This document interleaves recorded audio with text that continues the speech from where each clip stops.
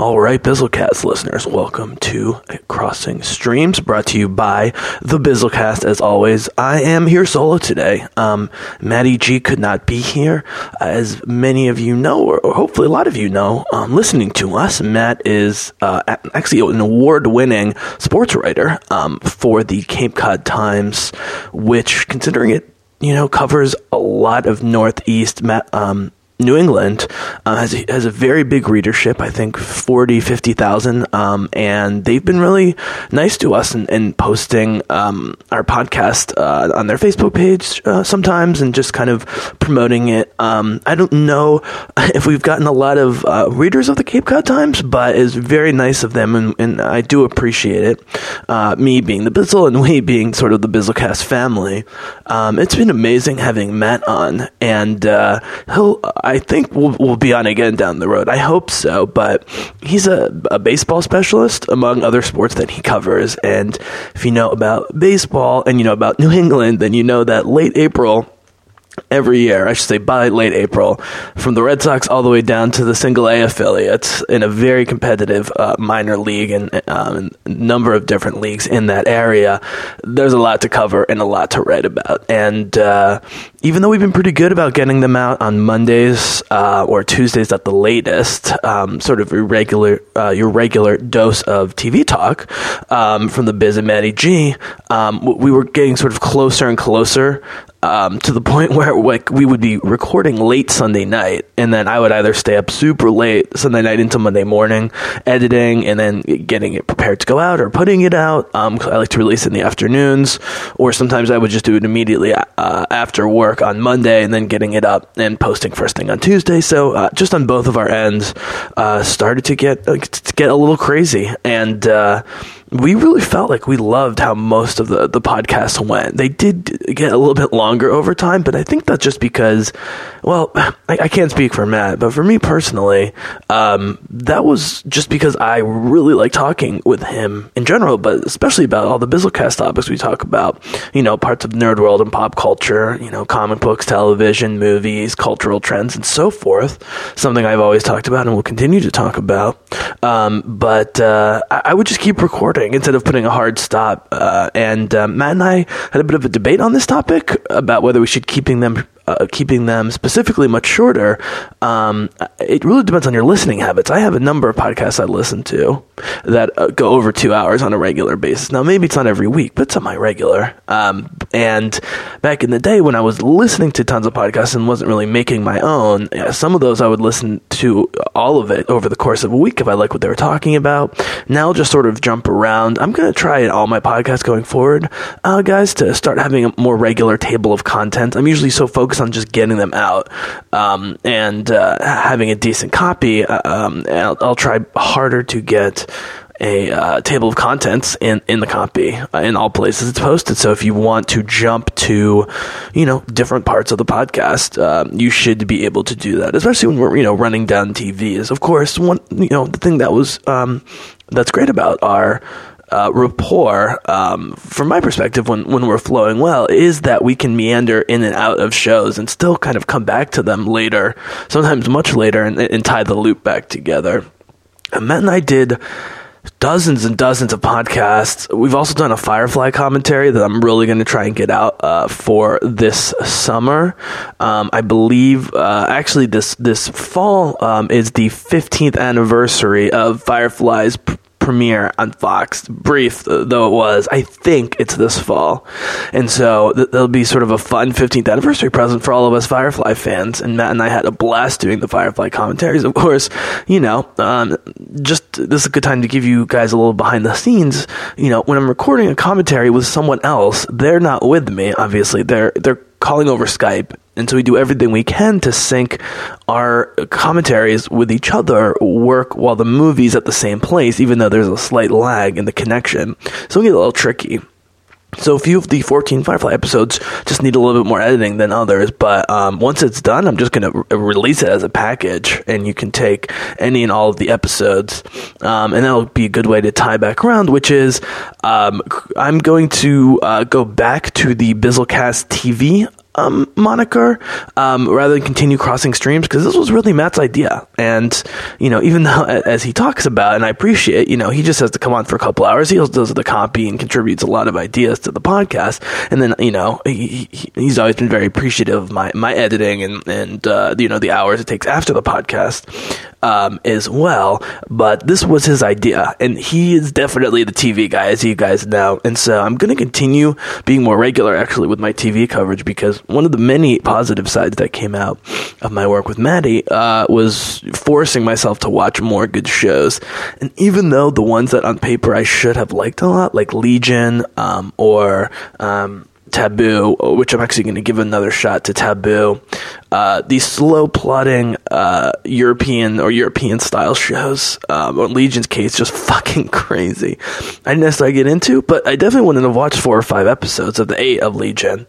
I wouldn't have even really given a shot past the first if it wasn't for Matt. I would have never gone back to The Expanse, which, although had a disappointing run the second half of the season, which I'll talk a little bit about in a bit, has had more episodes than I've liked than disliked, and the ones I've liked, I've liked a lot. And so, I'll be checking out Amazon shows more regularly. My dad's always checking out new stuff. As me and he and I are going to talk about in our upcoming podcast, probably a couple days after this is released, about The Night Manager, which I've teased a couple times. I finally watched. My dad's been trying to get me to watch forever. It was like, this is the best show of the last few years, and he was totally right. I mean, Hiddleston, Olivia Colman, and Hugh Laurie just absolutely crushed that 6-episode AMC-BBC collaboration.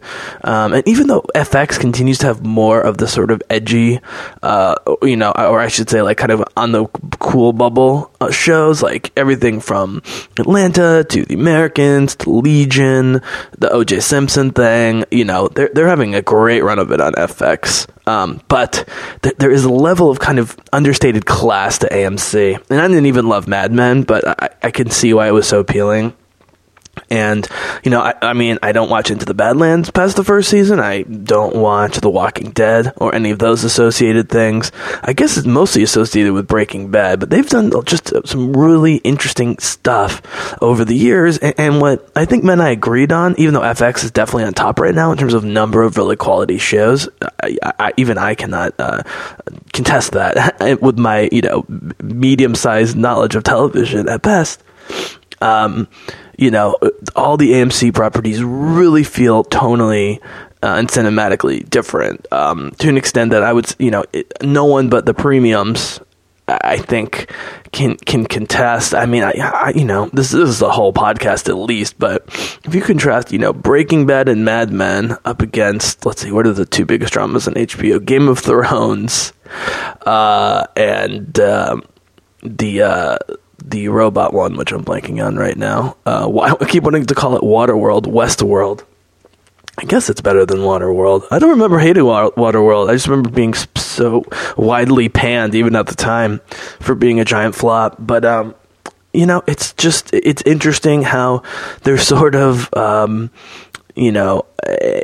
kind of almost like a bacterial spread across channels over time. If you think of the amount of quality television as sort of a good disease overall, epidemiology hasn't really been able to stop it. And so shows like Breaking Bad, which would have been classic early 2000s HBO, now work better on AMC. Point being, it's not surprising that BBC would pick them and vice versa to do a collaboration on the level of The Night Manager, which I'm going to talk about with my dad. We do have American Gods coming up. Really the only major television event that I really care about this year that I'm aware of so far is Orphan Black on June 10th. I think American Gods will be cool. I like Neil Gaiman a lot. We'll see how it translates onto the small screen, or I guess 16-inch televisions these days. Jesus Christ, I don't have a 16-inch television. Don't worry about that. But I know plenty of people who do. I have a 42-inch television, which seems small now, but would have been unheard of back in the day. So as we get these theaters in our houses, I'm going to need to adjust and reattune myself away from just movies, because there just aren't as many good movies coming out every year, because studios are releasing fewer movies, and more of them are these sort of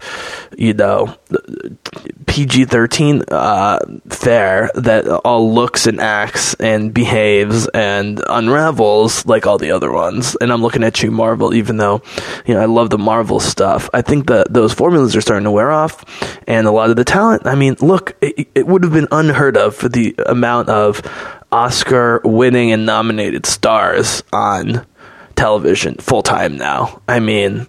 Who's, there's got to be dozens.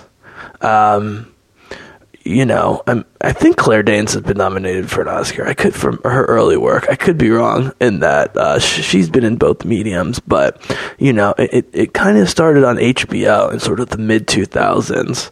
And I think Larry David actually, with the Curb Your Enthusiasm being like the ultimate celeb show to be on, because you got to be cool for making fun of yourself as a celebrity. He became like the new Oprah almost. It's like you don't want to talk to a fake psychologist like Oprah or Ellen, unload your burdens on middle America. Much better to do it in a self-parodying way on Curb Your Enthusiasm. And I think being, self-deprecating and self-parodying has actually helped Hollywood culture quite a bit. Everyone in the old days used to take themselves, way too seriously. And if social media has done anything, it's forced them to take themselves a little less seriously. And I think seeing that they're competing against untalented, pieces of trash that are famous for being famous, like the Kardashian and Hilton crews, has to make them feel somewhat better about themselves. That's a whole other podcast as well. But the point is, there's tons on television. Glenn Close, Battlestar had 2. You just go down the list, and it's just undeniable. And so I'm probably, I'm going to have to get myself a slightly bigger television screen and a more comfortable setup and just be cool with that experience. I hate DVRs. Matt really liked and likes like shows on the CW and Sci-Fi and so forth, but it's so much DVRing. I honestly, when I still thought Arrow was good and now it's shite, and the CWs in general are really questionable, other than Supergirl, which remains quite good. I would buy episodes of The Expanse, and this is a public service announcement that I'm going to do a very, very mini podcast on, like a 5-minute one, and just constantly be blasting out that people don't understand. It doesn't matter how good your TV or how good your cable service or cable box is. It is projecting, for the most part, from HD stations in what's called 1080i. But if you notice, when you use Netflix or Amazon Prime, or even if you've monitored your frame rate on your Blu-rays, it says 1080p. Well, the jump from 1080i to 1080p, even though they're tricking you with the name, is basically the equivalent to the jump from 720, which used to be the old HD standard, to 1080, which is the current one.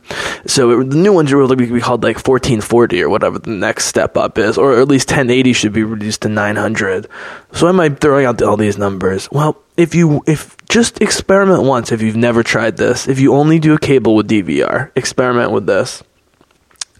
Buy an episode that you've watched and you have taped of a show on an HD channel, and then buy the HD version of it for $3 online, and play them side by side or back to back, but on the same television. You will not believe the uptick in color, subtle saturation, clearness, lack of fuzzy borders around people and objects. It's really a whole different watching experience. And so I urge you to get Blu-rays. I always thought it was cool to have Blu-rays, or even just the digital seasons of the seasons you love, because you never know when they're not going to be available anymore, and it's great to be able to download them and watch them portably. I got a Amazon Fire 8 HD for $70 recently, which is crazy because the iPad version of the same thing is $300. I know it's not, it's not an iPad. It's way less functional. The browser's crap. The YouTube app is but if mostly you need it for Netflix and Amazon, with a tiny bit of YouTube or HBO on the side, it's an excellent deal for $70. So that's actually been making the TV show watching even easier. But I can tell the clarity on the mini tablet versus the giant television. But if you play it back to back on the same device, like your giant television, and of course, like everything, the bigger a picture is, the more it's stretched out and the less clear it's going to be. So, the difference between 1080i and 1080p on a tablet is actually relatively small. The same way, if you say you have a big iPhone or Samsung, like a 5-inch, 5.5-inch, whatever, play YouTube and watch a video and switch from 720 to 1080, and on a 5-inch phone it doesn't make that much of a difference. I'll often just play at 720 so that it loads faster or in slower areas. Your computer or a big tablet, okay, you're starting to notice the difference. A 40, 50, 60 plus inch television, it's so noticeable, it's hard to go back. But the cool thing is, especially for movies that have been out or came out a while ago, or just oversaturated. I mean, you can get, $5 Blu-rays that come with digital code. So before you drop $12 for a digital code for a movie, I'm not against that at all. Or a television show, see if you can get a cheap Blu-ray, used or new, on Amazon or online or whatever. So the point being, I'm back to my old problem. And maybe this was actually in my head before me realizing it, is that I hate watching 1080i when I can watch 1080p. But I can't get basic cable without having a cable package, and then I do have some of the channels like Supergirl that I want to watch. Thing is, if I could eliminate my cable bill, I could probably afford, 2, 3, 4 shows for the year, which would mostly do it for me. And this brings me back to Orphan Black Season 5, which is, me and my dad are both going to be watching Orphan Black Season 5 from the beginning. It is on BBC America. However, the first 4 seasons are already on Amazon Prime. This you'll have to buy, or wait a year or whatever. I will be buying every one of those episodes because I want to watch the final season of one of the most brilliantly conceived and executed and acted shows of all time. And glorious, 1080 P and not I. It's once you watch it, you can't go back. And so I'm going to do more research and I'll do a longer public service announcement. But if you've noticed this sort of subtly and haven't been able to put your finger on it, like a splinter in your mind, Matrix style, it's not a splinter in your eye, so to speak. It's a splinter in the cable, once again, trying to rip you off. Also, if you are paying more than $150 a month for cable without premiums, then you need to renegotiate your contract. Anyways, to wrap it up, Orphan Black is going to be a major event, and Bizzlecast TV is going to go on. In this podcast, I'm mostly just going to talk about The Expanse, because it was the final episode of Season 2, and really the only one that I watched this year, or I should say, the only one that I watched this past week, and that's really worth talking about. Before I go there, though, I just want to thank Matt again for being awesome, a senior contributor, and I'm hoping he'll, be not so busy this summer, so we can talk some Orphan Black or Game of Thrones, which I'm going to try and give a try to the final 2 seasons, because once I recognized in Season 3 that they were just stringing out the stories for seasons, and it was clear there would be no major resolutions or changes of events other than constant death, I kind of tuned out. Now that we've got the dragons and the 2 sides are meeting and so forth, in 7-episode seasons, I think it's what they're hoping for. I think they're like, there are a few holdouts out there who should like our show who don't, so we're going to make it 7 episodes because we might be able to convince them to do it. It was brilliant of Legion to start with I think Atlanta, which I need to binge watch and do not a commentary, but talk about those shows. Starting with 8 is a very good number. It's a nice number that's much easier to commit to. 6 to 8 is much easier to commit to than 10, 12, 13, obviously, and onward. So everyone wish Matt a good luck at the Cape Cod Times, covering his ass off this summer, or I should say covering the ass off baseball and other sports this summer. You can, of course, reach him at Matt Goisman, CCT, or you can always email us. I haven't had the email out before, but the easiest one, just because you'll you'll remember it. It's just bizzlecast@gmail.com. You just email bizzlecast@gmail.com and put Matt in the header or the top of the body. I will forward on that on to him. Going to move on with tonight's program with The Expanse and some teases of what's going to come down the Bizzlecast shoot in general for the next couple of weeks.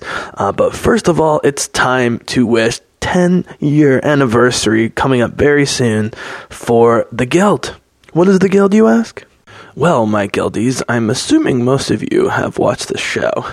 Or at least know about it. I talk constantly about Felicia Day and Will Wheaton and the amazing nerd community they've built up at Geek and Sundry, which is now part of what they call Project Alpha, with the Nerdist, and you do have to pay a little bit for it now, although they still make a lot of content available on YouTube, and for $5 a month, if you like that stuff, it's actually quite worth it. And you don't have to watch ads or anything like that. But anyways, the Guild was created either during or right before the writer's strike, the famous Hollywood writer's strike of 2007, 2008, right as the economy was going to shit too. Man, those years when whole shows weren't operating because the writers were on strike, and some shows would get crappy writers like Heroes and some lame sitcoms, who weren't part of the Writers Guild to write for them. And then that was contested as being illegal. Eventually they settled, and I supported the writers at the time, not knowing as much about the industry as I do now, but I did have friends in the film industry, and even the ones who weren't writers supported it. David Letterman openly supported it. A lot of showrunners who relied on writers very much were in support of it. And part of the impetus was because of syndication, where where you rerun shows infinitely on other channels like TBS, but especially because of DVD, Blu-ray, and digital sales, none of those sort of tertiary income sources, which weren't so tertiary at times, were coming to the writers. And it seemed unfair that the studios were making all the money and the writers weren't getting compensated for it. Eventually, a pretty pro-writers solution was arrived upon, I think. And it was partially because even people who were benefiting inside the system saw that this was going nowhere good and that the writers were serious about it. Anyways, I mentioned that because The Guild was a comedy online web series that was released on YouTube, and did such an amazing job on a tiny budget where they're using just handhelds in the first season that it was picked up by Microsoft to be is semi-exclusive that you could then get on YouTube as part of Xbox, Zune, MSN Video, and so forth. Has had tens of millions, if not hundreds of millions of watches. Since then, is now free to stream on Netflix, where it's extremely popular. It's not hard to see why. And it was, vlogging was already a thing in 2007, but to turn vlogging into the kind of catalyst for an entire, comedy show, with the premise being the main character played by Felicia Day, who was also the creator and showrunner, being a much, less successful and more insecure Warcraft player, although they just call it the game in the Guild. Sid Sherman, she goes by Codex, which is her screen name. It gets, it's constantly hilarious who uses their screen names all over the place and who uses their real names, but anyways, the first season was like 10 3 to 5 minute, mini episodes, and it's really funny. But when they finally got like a real budget and a serious production team for season 2, it just absolutely takes off. The premise is extremely simple, but the amount of hilarious hijinks they're able to get out of it is staggering. It's basically, there's 6 of them, 3 men and 3 women of different ages and ethnicities who all live in Los Angeles. I think they know that they live somewhat close to each other, but they never go out of their way. And then when Zabu, the incredibly persistently annoying wannabe lover of Felicia Day's character Sid, aka Codex, but maybe other than Vork, who's the old bald white guy that everyone thinks is behind these things, these middle-aged, single, nerdy, awkward white men with crappy or no jobs. He ends up being much smarter and more complex and capable than the stereotype. So those two guys really make the comedy of the show, although all the characters are hilarious in their own way. And so, without ever seeing her in person and just hearing her voice over the headset, Zabu falls for Codex. And then when he sees her, she's a beautiful woman, it's Felicia Day, but he was already in love with her. And he really spends 2 full seasons just trying to get in her pants, actually just try to win her affections, which is part of what's adorable. The sexual stuff is, he is a priority, but isn't a top priority. He's just smitten with her, and it's a classic tale of him building her up as someone in his head that's so much, quote unquote, more complex and almost like princess-like. It's like his little princess, and there's just so much going on. So anyways, the premise is these 6 people haven't met before, and through a series of events, they have to come together in person and meet each other. And from then on, it's a constant balance of, oh my God, should we ever have met? Everything, bad about the guild is coming out of the fact that we met, but there's also things that we couldn't have gotten through unless we got closer as friends, and there's no real message to it. It's definitely not telling people to stop playing Warcraft at all. Actually, they're playing the game just as hardcore from beginning to end, regardless of how much physical FaceTime they have with each other. But what it is telling, or what it is suggesting to gamers, is that you can have both. You can play 4 to 8 hours a night or whatever of MMOs, massive multiplayer online games, but still have a social life, either with or without your guildies outside. It's kind of a cool notion that you could sign up World of Warcraft.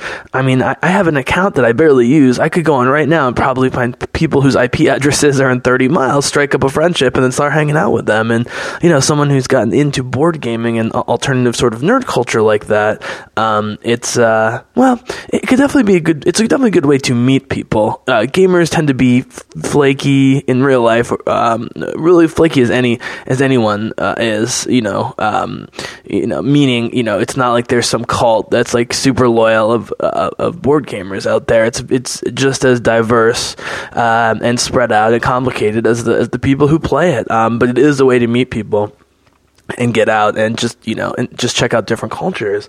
And so it is about gaming culture, but it's also, a lot about, they're constantly using in-game lingo, to describe their life. That's the big joke, so Zabu, who's in love with Codex, talks about, like, she insinuates that maybe he could have her, but he needs to level up, and so he needs to go on a series of personal quests, and he's constantly leveling, and he comes back like 3 days later, like, because a super nerd can level up like to a level 100 in 3 days, so that's what's on his mind. So it's not even trying to be a subtle metaphor of life, or life being a subtle metaphor of the game and so forth, as just sort of playing with that idea. And the truth is, some of them are very non-awkward personalities. Amy Okuda, who arguably, other than Felicia Day, benefited the most from this. She was very young and beautiful. Asian girl. Now she plays the bitchy one who acts totally selfish and acts like she never actually wants to hang out with them, even though she does at some level. And she does open up a little bit as it goes along, after ditching them, betraying them, and then coming back to the fold with Will Wheaton. Season 3 is maybe the best season, if not season 2, because of Will Wheaton's kilt-wearing, dictator-quoting, evil leader of the rival guild, who nevertheless manages to seduce Codex, played by Felicia Day, even though she hates him. And so, all that stuff kind of goes on, but they have Clara as well. I was saying Amy Okuda's Asian character is actually very insecure, but not in the ways they are. She's the sort of typical teenage college girl insecurity that she covers up with her sort of cold bitchiness.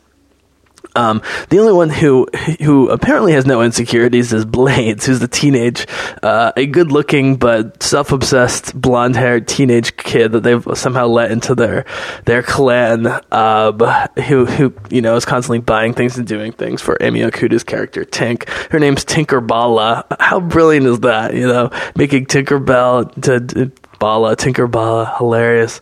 And then the one I haven't mentioned is Clara, who's this chubby but still very cute and perky mom of like a bazillion kids. He's constantly churning out kids, a little overweight. She's like just acts like a total doofus. She's like Phoebe times 10 in terms of her dumbness.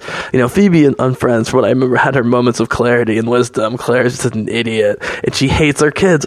They put kids in cage and have them like playing with electrical sockets. I don't know how they got away with this stuff, but all she wants to do is game. She has to make her husband, aka Mr. Wiggly, into the breadwinner and the one taking care of the kids, because she just games all day. These people are addicted. And It's a little Seinfeld-esque in the sense of, they don't nearly do the bad stuff in Seinfeld, and because Codex and Vork are sort of the two leaders, Vork being the old white guy, they do have principles and they keep the other people principled enough.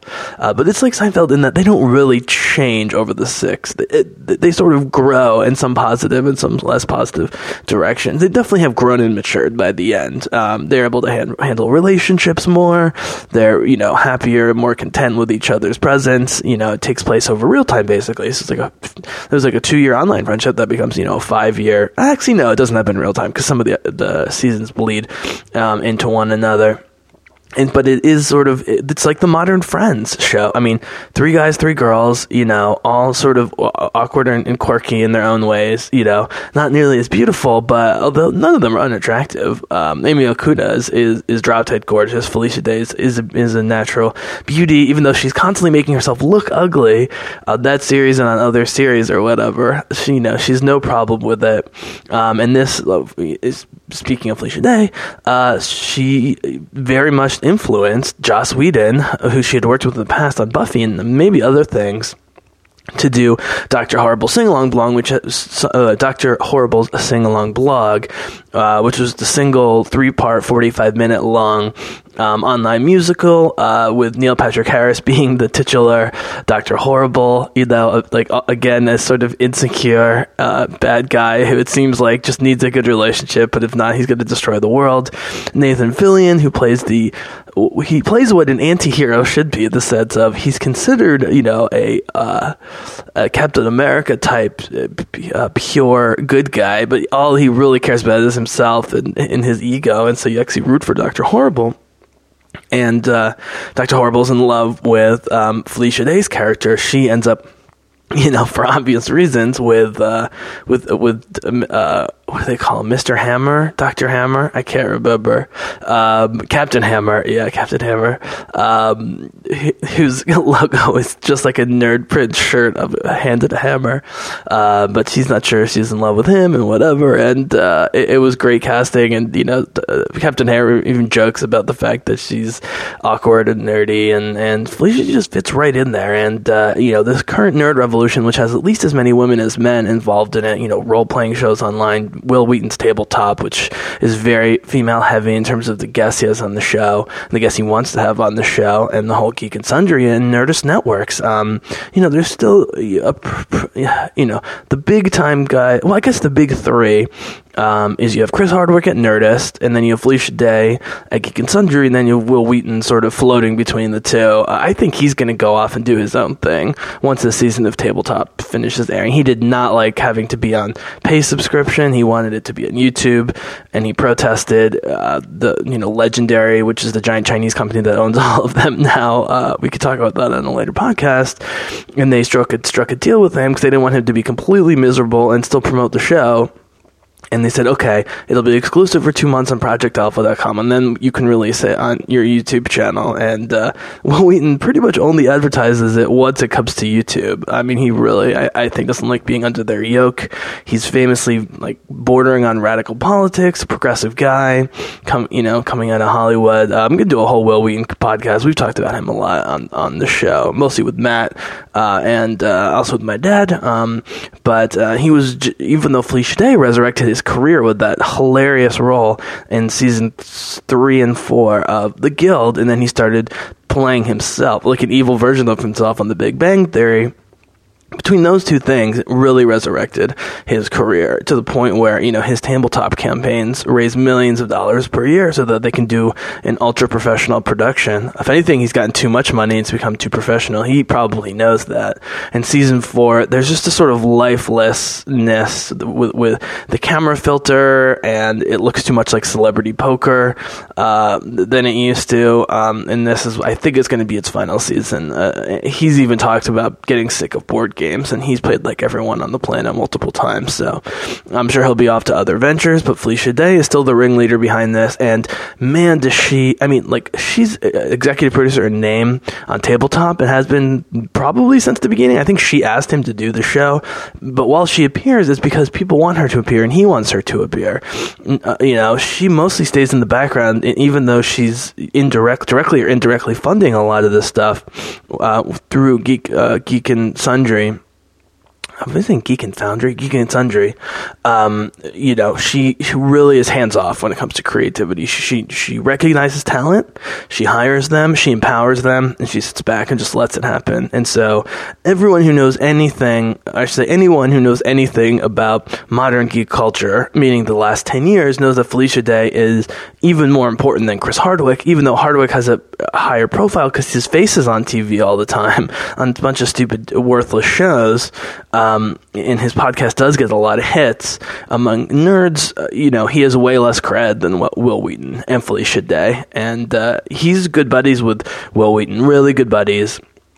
They ended up being roommates together in college when Will Wheaton was sort of coming off of being a famous child actor, and Chris Hardwick was struggling being a host of Singled Out with Jenny McCarthy. Stupid dating show that he's admitted, even at the time, but you could just tell that he was uninterested. But they became buddies and they partied together in college. And like happens with some intense college friendships, you party so much together, you spend so much time together, and then you go in different directions, and it may be a while, if ever, before you come back together. And they, reconnected somewhat later in life when Will had married and adopted a couple kids from his wife, and his wife and his kids, Anne and Ryan and Colin. What's his other kid's name? No, Colin was the character he played in Mice and Mystics. Anyways, his two boys and his lovely wife, Anne, who's hilarious and been on a bunch of Tabletop episodes. She accidentally destroyed all the trains by slamming the table with Ticket to Ride, which is one of the great moments ever. Probably the two greatest Tabletop moments ever is that, which they've showed a million times. She didn't realize how flexible the table was, being like a professional game table that was curved so that the camera could see it better.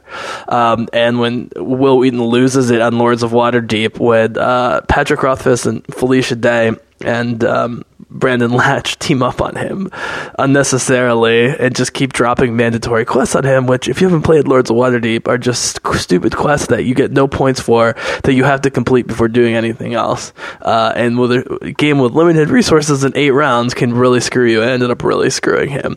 And that was the first episode. Although he had cursed before, that was the one where he was just dropping F-bombs left and right and visibly upset. And they got him to actually relax halfway through the game when he just accepted defeat. And, Will Wheaton losing on his own show constantly is a running joke, and his horrible dice rolling. That's why he was pissed about that game, because that was the one truly strategic game where dice couldn't interfere. The only thing that could interfere was a little bad luck, but also the other players teaming up on you, which is what happened, and ends up being very fun and funny. But that's the episode that introduced the Owl Bear, which I talk about all the time. Have Owl Bear t-shirts and stuff. And for you kids with your video games out there, Owl Bear, it's got the body of a bear and the head of an owl, quote unquote. So God bless Will Wheaton, God bless Felicia Day for the Guild. They both look like they're 29 instead of in their 40s or whatever they are now. I guess the biggest surprise for me was that Sandeep Parikh, who plays Zabu, didn't get more comedic roles after that, because his timing and speed of delivery is really second to none. I mean, he's like Kramer when Kramer's had too many cafe lattes, but all the time. Great physical comedy. He had absolutely no romantic chemistry with Felicia Day, which was the whole point. It made it hilarious. And his costume's great. He's like a gnome warlock, which, never happens. But I think he does produce and direct and write and do other stuff. So I'm sure this helped them all. Amy Okuda, for sure, who's been back on maybe the best, and Matt and I agree on this one. I think, the best of season 4 by far so far of Tabletop has been the 2-part Fury of Dracula, where he had on Amy Okuda, oh God, who was on that? Ife, I can't pronounce his last name. Ife, who's a online African American nerd personality who just really killed it with the jokes and the impressions on the show. And Grant Imahara, who used to work for, I think he worked for NASA, and then he worked on special effects on the Star Wars prequels and other movies in Hollywood, and then he hosted Mythbusters and some of those, sort of more serious reality science shows. And he's not just sort of nerd personality. He seems like he doesn't do anything but hang out with other nerds, which is great if that's the case. And he's always an excellent guest on Tabletop. Has a very distinctive, kind of sweet, effusive personality. He's been on some of the more classic episodes. So I guess Tabletop might be 5 this year. So we're celebrating 5 years of that, 10 years of the Guild. If you haven't seen the Guild, watch it. If you like the Guild and you like Nathan Fillion and or Joss Whedon, that really rebooted Joss Whedon's career. It was something he could do during the writer's strike because he did it himself. Oh, I was going to say, the beginning of season 3 is, if you've only seen one thing from the Guild, it's probably the music video, Do You Want to Date My Avatar, where the 6 are all dressed up in their costumes from the World of Warcraft or whatever. And, it's distilling all the sexual jokes in World of Warcraft lingo into a very addictive and sexy and hilarious music video with the 6 of them where Felicia Day sings, because of course she does, and has an amazing voice, and sings Dr. Horrible. Neil Patrick Harris, who, even if you didn't love How I Met Your Mother, is so famous for being Doogie Howser, the kid doctor, when he was a kid. He's, I think, one of the first sort of young male Hollywood stars to come out as being gay and be sort of an activist, but not in your face. And it's the constant joke in Hollywood that between his acting, his looks, his humor, and his voice is the perfect guy, but no girls can have him,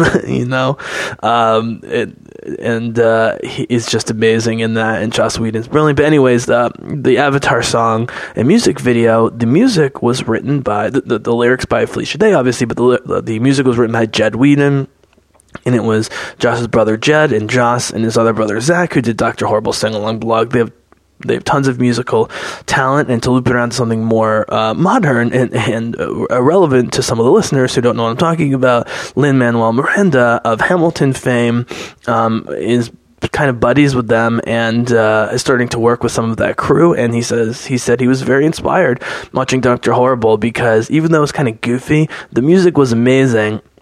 And it showed how you could make I've talked before about how musicals are either, there is no fourth wall, or they have no clue that there's a fourth wall. But, with Dr. Horrible, it was they could have it both ways. The characters, I guess Dr. Horrible was the one character because he was vlogging, right? So his breaking down of the fourth wall was the vlog. But as soon as he's engaged back into the, actual story, he's oblivious of it, which is great. So that's that. Congrats to the Guild, and time to move on to this week's final topic, which is The Expanse. The end of season 2 on the Sci-Fi Channel. I absolutely had trouble getting into this show in the first season. Matt convinced me to go back. I got through the first season, especially loved the final 2 or 3 episodes of the first season, and then there was sort of a 5-episode arc at this beginning of this season 2, involving Thomas Jane's character Miller, and the development of the proto-molecule, and the sort of the 2 main character arcs with Miller, who was on a station, and the 4 other main characters who were on a stolen ship basically came together in an effort to stop the proto-molecule. The problem was, you get rid of Miller, and Thomas Jane, he's one of those actors you appreciate way more when he's not on not on the show anymore, and the fact that the chemistry of the people on Earth, with Jureh Agdashlu, the amazing older Persian actress, I mean, she was fantastic, and when Frankie Adams, who played Gunny, defected from the Mars military. They had some good chemistry, but the writing never came quite together. The crew of the Rocinante was never quite there.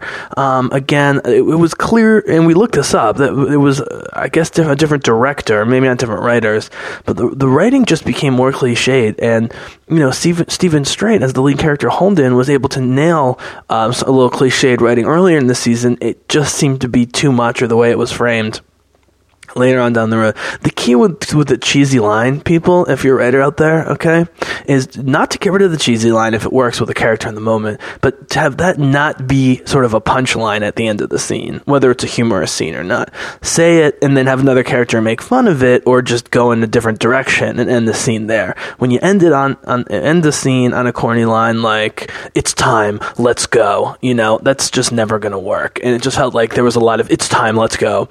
And The Expanse, I'll definitely be watching in season 3. Again, it's a show that you really notice the difference when you watch in Super HD, as maybe we should call it 1080p, versus just the Sci-Fi Channel on HD.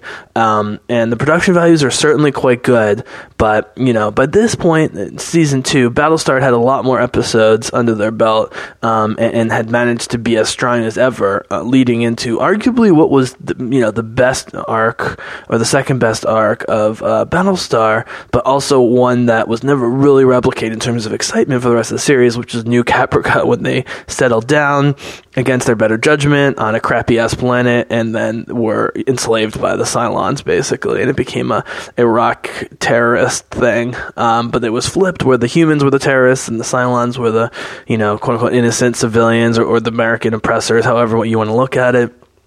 I don't think The Expanse is ever going to get there. I was foolish to think so, but it is sad because, I was so pumped after those first 5-6 episodes of season 2, that I bought one of the comics and was going to buy all the comics. Now I'm not sure I'm interested enough to stay engaged with it, or even rewatch it past those first 5 episodes.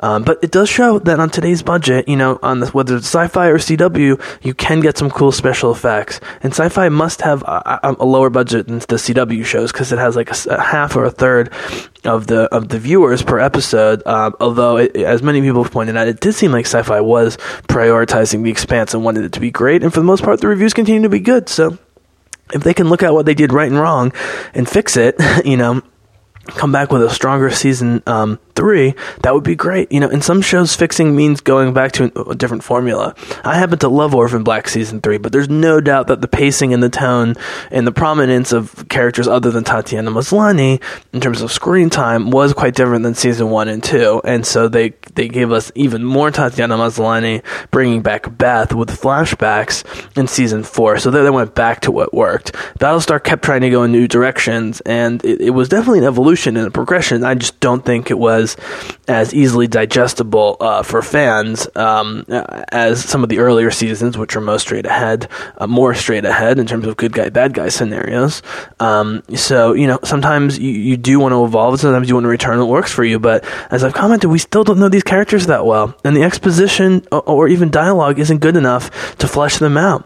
So maybe we need to slow it down early season 3, and let's see Naomi's past in flashbacks if we have to, or memories. Let's see it with the other guys. Why is Amos so fucked in the head? Why is there such a huge shift in personality for Kamal's what's his name? Alex Kamal? Kaz Anvar is the actor's name. Alex Kamal's character, he's like this whiny, scared, cowardly guy at the beginning of the series from what I can remember. And now he's super confident, listening to country music, hopping all over the place. He's actually the character that probably works the best for me over time, and I think that's because he's the most experienced and the best actor of the main crew. If they do have just a casting and acting problem, then there's only so much we can expect. But I think giving some more background to these characters and slowing it down, and not trying to force Game of Thrones type twists, and maybe this is just me because those twists don't really work on me. I'd rather have character twists. The reason the end of season 1 of Battlestar, that Adama being shot and almost killed by by a sleeper version of Sharon, who doesn't even want to do it, whose brain mechanisms just kick in to assassinate him, is great, is because of how I just described it, and how they lock her up and they torture her, and eventually she gets killed, killed by Kelly, as revenge, even though it wasn't really her fault, and then she comes back later on the show. And so, the event takes on more gravitas because of how much we learn to love or just sympathize or understand these characters, and not the actual shooting itself, because you knew that unless they were writing Eddie Olmos off the show, it seemed impossible. He was the only character they couldn't kill. Even Rosalind. I mean, they waited, spoiler alert, a long time to kill Rosalind from her cancer, but they could have made it without her. Actually, Starbuck, they fake killed, and it's quite clear they could not have made it without Starbuck. And in fact, the reason season 4 is difficult is because they ask her to do a lot of stretch acting, if you will, that was unnecessary. It seemed like, she was going to go back to being Starbuck, just a little bit older and a little bit changed. Now, there was a reason for that. Anyways, I'm getting way off course here, but this is the fact that I can talk about all these nuances. And the reason I talk about Battlestar is because everyone said it already about Breaking Bad, Mad Men, The Wire, and so forth. But, it's the same thing. I mean, Breaking Bad, you only need a tiny number of characters, and they kept going to the well, but because the characters were evolving and you had seen where it started, and you would get some flashbacks, and there was a small number of characters, it continued to work better and better, where I think the second to last season, the fourth season, is probably the best, and the only reason the fifth isn't and final is the best is it goes on a little too long, and the bad guys just aren't nearly as memorable as Gus, Mike, and the Mexicans and so forth, the Mexican cartels. And so, I think The Expanse feels like an ensemble show that just doesn't have an ensemble. I usually like a paring down of it, because unless it's The Wire or Battlestar, you don't really want an ensemble. I mean, even Mad Men and Breaking Bad, although they have a ton of characters, the core characters remain pretty consistent and manageably small in terms of numbers. Better to get more out of actors that you have than to keep adding actors.